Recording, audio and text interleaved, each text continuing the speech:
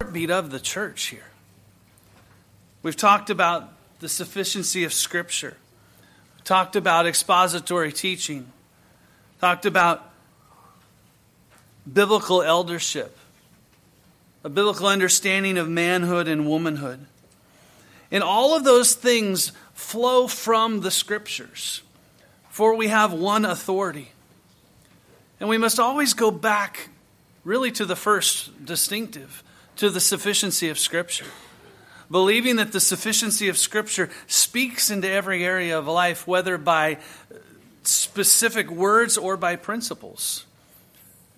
And when we begin to tear that away and set that aside, we begin to lead ourselves into a way wherever we want to go is good for us. Much like the culture. Well, what's good for you is good for you, and what's good for me is good for me. And one of the things we must always battle is the thing that I believe has crept into the church over the last 100 years called pragmatism. Pragmatism is, well, if it works, it must be God ordained. And the way we define if it works is, do we see results? Do we see external numbers?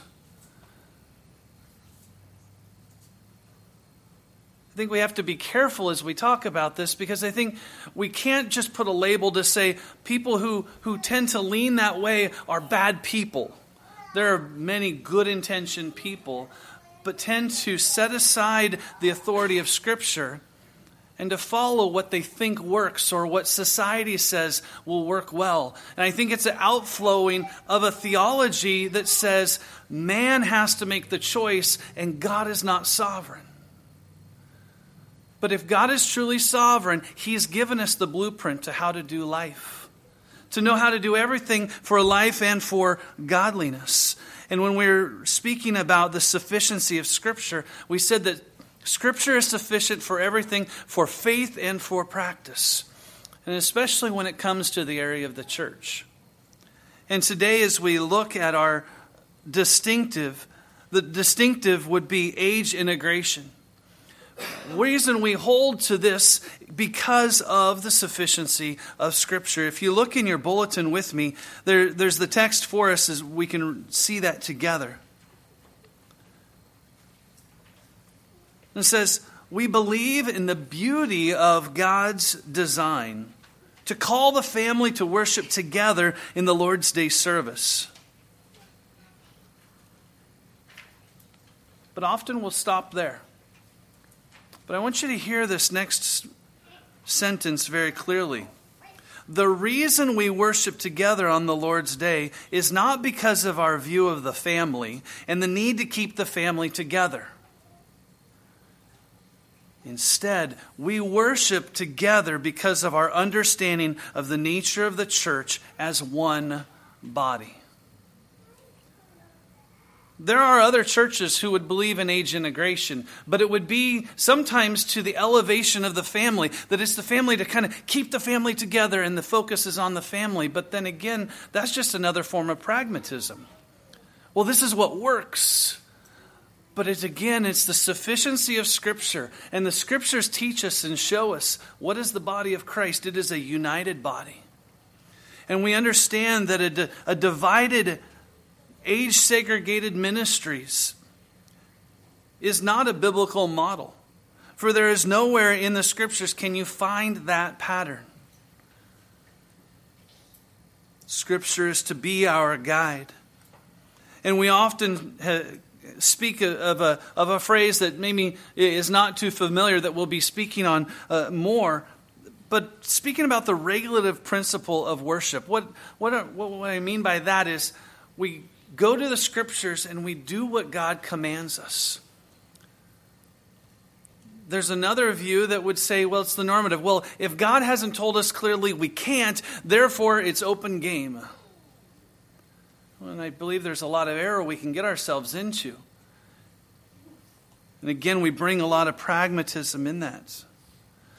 But as we think about the importance of bringing ourselves together, I remember visiting a church similar to ours for the first time. And it's a learning process. Growing up in a a neo-traditional church. I stole that phrase from Vodi Bakum because it's not a traditional church. It's really something that's been created more recently. That when we come to church, we do not come together. Mom and dad go one way, kids go another direction, and yet we do not see that as the biblical pattern. But also we do see the pattern of Scripture is that the family of God and families as units as well are to worship together. As the book of Ephesians was being read, it was read to the church at Ephesus. And as it was being read to the church at Ephesus, there was instructions given to husbands. There was instruction given to wives. There was instruction given to slaves. And they didn't take that scroll and walk to another location and share the instruction to the children, because they were there. They were there to hear the teaching of the Word of God, and they were to hear it all together. But again, it is not because of our elevation of the family. It is because of, as 1 Corinthians, we were reading in 1 Corinthians 11 earlier, the instruction about the Lord's Supper. But in chapter 12, it begins to say, for as the body is one and has many members, but all the members of that one body, being many, are one body, so also is Christ. We have all been commanded to gather together. We have not all been commanded to go different directions on the Lord's Day, but we have been called together. Another principle that we bring from Scripture in this is that the regular principle of worship helps us understand who are the primary teachers in the church as it gathers. They are the elders. And we break this instruction in Scripture when we divide and we separate the teaching into various directions. We see that the primary discipleship of children is to be the parents, as we see Deuteronomy 6. But it's the parents, specifically the father with his authority, bringing the family underneath the leadership and the teaching of the elders of the church. And that is to be done together. We could also just look and to say, from a pragmatic standpoint, it is not working to divide the children. Dr. Alvin Reed has noticed that the largest rise of youth professionals in history has been accompanied by a decline in youth evangelism effectiveness. And I stand here as one whom my major in college was youth ministry and music. Do I decry the institution I went to? Absolutely not. Are they well-meaning? Absolutely. Would I recommend the appropriate people to go to that institution? Absolutely. But when our thinking is more driven by culture, and not to say Scripture is sufficient, as we bring all ages together, it reminds us that the gathering is not about us. I've been to a church that they say children are not allowed in the worship service for the concentration of the people. Yes, as you've seen even today, my wife and I have taken our children out because they've been a distraction. But that is not, the focus is not about me, it's about us. And it's an opportunity to show and to share the picture of Christ. I want my children to see the example of other older people, older in the faith. To see the example of their heartfelt worship, singing praise to God. And not to train from an early age that it's about me when I come to church on Sunday. It's about God that we are coming to gather and to worship. But we do believe that this is somewhat of a distinctive. And it is a learning process. It's a learning process for all of us. For us older people, sometimes we hear noises. And it should be a joy to hear those noises. But for the younger, it's a learning process too. As we all, old and young, strip away those selfish desires. But most of all, to understand we come here to be a picture of the body of Christ to the world. Where else in the world do we see people of all ages gathering in one place? Okay, maybe some sporting events. But we have come not for a sporting event, not for a self-gratification, but for a God-exalting gathering, to follow as he has commanded us. We see the example in Nehemiah 8 when Ezra stood to read the law. Everyone was gathered together. Sorry, I didn't have that text ready to read for you. And we see the picture in the book of Acts as the Apostle Paul was teaching late into the night. The young people were there, and even one fell asleep and fell out the window and died, and Paul had to bring him back to life. We follow that picture.